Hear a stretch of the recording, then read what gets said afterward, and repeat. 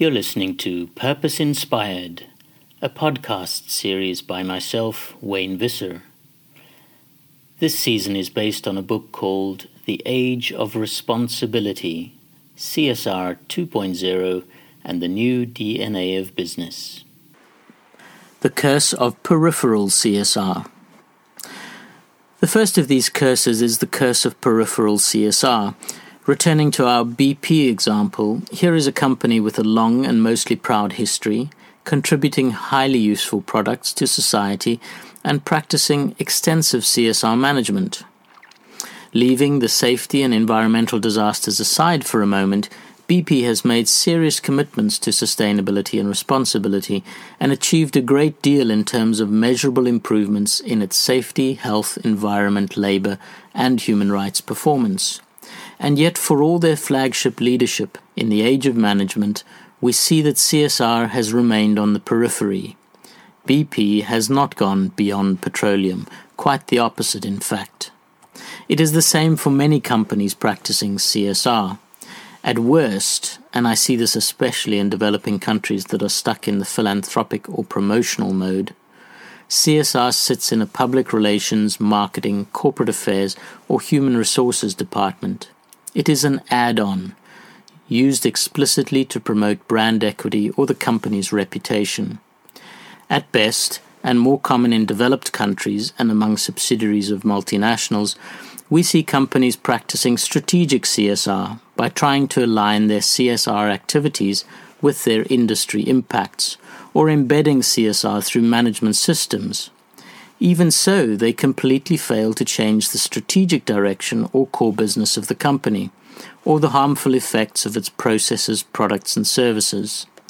What BP and Enron and virtually every other leader in the age of marketing and management have in common is not the deliberate intention to mislead, although there are clear examples of this too, but rather a corporate culture supported by a system of narrow institutional performance incentives, short-term market pressures, and perverse economic measures of progress that remains essentially in conflict with the objectives of sustainability and responsibility. When a trade-off has to be made between financial profitability and ethical standards, the choice is clear, irrespective of carefully crafted codes of practice on the boardroom wall. If there is a tug-of-war between economic growth and environmental impacts, the winner is clear, despite any number of ISO 14001 certificates. If customer demand for cheap products is at odds with fair labor conditions, consumerism triumphs over the needs of the powerless workers in the supply chain from some far-flung land. Once again, examples are not hard to find. As I am writing this in July 2010, the headlines make the point.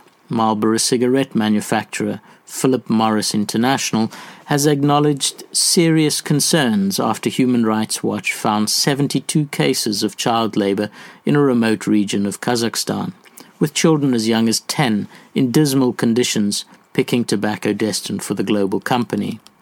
The UK retailer Poundland has just been exposed for sweatshop activities. A boy of 7 was found to be working 100 hours a week in an Indian factory, earning just 7p an hour to make napkin rings for the cut-price chain. CSR has remained peripheral in another way. It hardly ever extends beyond the large, high-visibility branded companies in any country. All the CSR indexes and rankings, the CSR codes and standards, the CSR reports and audits are focused on a few thousand companies. The Global Reporting Initiative celebrated 1,000 reports in 2008 that are using their guidelines. SA 8000 certification still only covers 2,000 facilities. The UN Global Compact has 5,300 business participants. These numbers are peripheral by any measure you care to choose. Even ISO 14001, with almost 190,000 certifications worldwide, pales into insignificance when you consider that the US Chamber of Commerce alone has more than 3 million members. If we are honest, CSR is the preserve of a tiny corporate elite, a minuscule business minority. The curse of incremental CSR. Closely linked with the peripheral curse, and driven especially by the age of management, is the curse of incremental CSR. To fully appreciate this issue, we have to go back to business guru Peter Drucker's 1954 book, The Practice of Management, in which he introduced the concept of management by objectives, or MBOs. The concept is now so endemic as to seem like common sense, but it was quite a revolutionary concept at the time.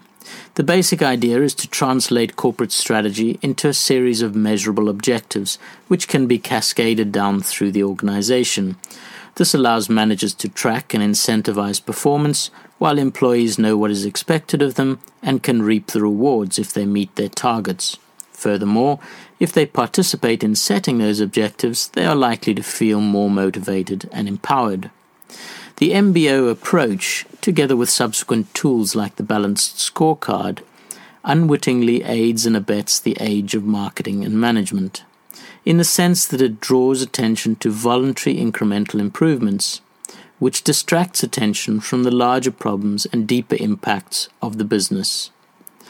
In one of those bizarre ironies of history, the system that would do more to embed the MBO approach than anything else was conceived by one of MBO's great detractors.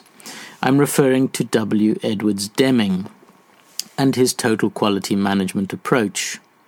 Deming credits the inspiration for his theory of management to a 1927 meeting with Walter Shewhart of the Bell Telephone Laboratories, the originator of the concepts of statistical control of processes. Years later, during Allied occupation of Japan, Deming was asked by the US military to assist with the 1951 Japanese census. This led to an invitation by the Japanese Union of Scientists and Engineers for Deming to teach statistical control and quality management to its members. Japan's CEOs were impressed with Deming's idea that improving quality would reduce expenses while increasing productivity and market share, and began to test and implement TQM in their factories, notably in their nascent motor industry. Not only did this assist Japan's economic rise in the second half of the 20th century, but it also spawned the international quality movement. The TQM approach was later standardized through ISO 9001, first launched in 1987. By the end of 2008, nearly 1 million certifications had been issued. The key to total quality management, according to ISO 9001, is continuous improvement, which is predicated on setting objectives and reviewing performance against them. The designers of the standard seem to have overlooked, or perhaps ignored, Deming's objection to MBOs. Deming argued that a lack of understanding of systems commonly results in the misapplication of objectives. By contrast, a leader with an understanding of systems was more likely than a set of objectives to guide the workers to an appropriate solution. This point is important for the responsibility debate because the most widely practiced CSR standard, namely ISO 14001, is designed explicitly to apply the ISO 9001 approach to management systems, including MBOs, and apply this to environmental management. This is not a bad thing in and of itself, and it has resulted in many welcome incremental improvements in the environmental performance of companies' processes. But the Achilles heel of ISO 14001 and all other voluntary CSR standards that use MBOs is this: companies set their own objectives and make progress at their own pace and discretion. Furthermore, as with the peripheral curse, the MBO's approach has failed to challenge or significantly change companies' largest negative impacts, which are associated with either the nature of their business, the consumption-driven lifestyle they promote, or the impacts of their resource and energy-intensive processes, products and services. The net effect is that, despite more CSR than ever before, and despite laudable incremental improvements in CSR performance at the micro level, virtually every macro-level indicator we have of social, environmental, or ethical quality, be it the gap between rich and poor, deforestation, biodiversity loss, carbon emissions, or corruption, All of these show that things are still getting worse, not better. The incremental approach to CSR simply does not produce the scale and urgency of response that is required, nor does it get to the root of business's systemic unsustainability or irresponsibility in the shareholder-driven, growth-obsessed, capitalist global economy. The curse of uneconomic CSR. The third and final curse of CSR 1.0 is the much-touted business case for CSR, and the fact that it is not nearly as obvious, certain, or practiced as many assume. Let's start with the rhetoric. The World Business Council for Sustainable Development, which is the strongest proponent of the business case, suggests that it is predicated on 5 returns: operational efficiency, risk reduction, recruitment and retention of talent, protecting the resource base of raw materials, and the creation of new markets, products and services. And it is certainly not hard to find ad hoc examples of each of these win-wins. But is there always a business case? To answer this, we must look beyond the rhetoric and turn to academic research. The findings vary. For example, Griffin and Mahone reviewed 25 years of studies and found that a majority showed a positive link between CSR and financial performance, while Margolis and Walsh reviewed 80 studies, of which just 42 showed a positive relationship, while 19 demonstrated no relationship and 4 found a negative one. Orlitsky, Schmidt and Rhines reviewed 52 studies, and in most cases the studies suggest a positive association between CSR and profitability. 2 reports by Sustainability, called Buried Treasure and Developing Value, also suggest mixed results. Some relationships between sustainability factors and business success factors are stronger than others, and in many cases no relationship exists. Laffer, on the other hand, in a review of Business Ethics magazine's 100 Best Corporate Citizens, found no significant positive correlation between CSR and business profitability as determined by standard measures. Academic and author of The Market for Virtue, David Vogel, similarly concludes that there is no definitive answer to the question of a financial link. It depends on an individual company's circumstances. Academics searching for a definitive corporate responsibility financial performance link, he says, are barking up the wrong tree, and I tend to agree. There are far too many variables to isolate the impact of CSR on financial performance, except through very specific examples like eco-efficiency. What's more, are typical measures of CSR a reliable proxy for sustainability and responsibility? After all, if we had correlated Enron's CSR and financial performance prior to its demise, it would have pointed to a strong positive relationship, which makes a nonsense of the whole business case argument. I have a more fundamental problem with the misdirection of CSR business case rhetoric, however. The real question we should be asking is, does the market consistently reward sustainable and responsible performance by companies? Even without checking the data, we know intuitively from what we see going on in the world that the answer is unequivocally no. With very few exceptions, the global markets today reward the externalization of social, environmental, and ethical costs over the short term. New York Times journalist and author Thomas Friedman calls this the privatization of benefits and the socialization of costs, while activist writers like Naomi Klein call it the race to the bottom, referring to the tendency for companies to locate their production in places with the lowest labor or environmental standards and hence the lowest costs. To underscore the point, the Vice Fund in the US, which only invests in the so-called sin industries like tobacco, alcohol, gambling and armaments, consistently outperforms the market over the long term, including socially responsible investment funds like the Domini Social Equity Mutual Fund. However, we don't need to go to extremes to prove the uneconomic nature of responsibility. Why are fair trade and organic products or renewable energy more expensive than more generic products? Why does Exxon remain one of the largest and most profitable companies in the world? The fact of the matter is that beyond basic legal compliance, the markets are designed to serve the financial and economic interests of the powerful, not the idealistic dreams of CSR advocates or the angry demands of civil society activists. What's more, business leaders tend to agree.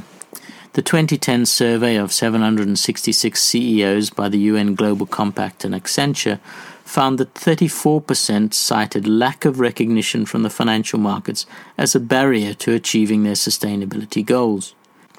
Nestlé's José Lopez is candid. At the same time that we are coming out with a lot of discussions regarding the importance of sustainability, he says, the market continues. I had hoped that after the world lost $5 trillion in market capitalization out of this nonsense financial crisis, that companies would start to be measured by something else other than market capitalization. But the world doesn't seem to be going anywhere other than to measure companies by their market capitalization. So where does this leave us?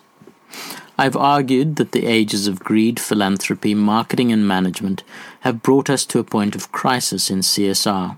Specifically, CSR is failing to turn around our most serious global problems, the very issues it purports to be concerned with, and may even be distracting us from the real issue, which is business's causal role in the social and environmental crises we face.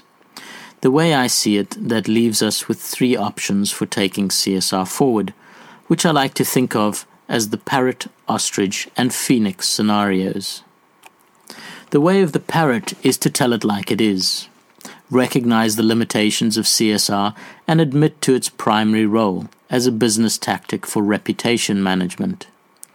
The way of the ostrich is the status quo, pretend that CSR is working and that more of the same will be enough.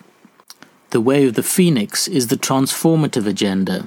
Reconceptualize CSR as a radical or revolutionary concept that challenges the intransigent business and economic model and offers genuine solutions to our global challenges. The way of the phoenix is what I call systemic CSR, or CSR 2.0, and is what we are just starting to see rising from the ashes of the previous ages as we enter a new age of responsibility. The rest of the book starts to sketch what this alternative future may look like.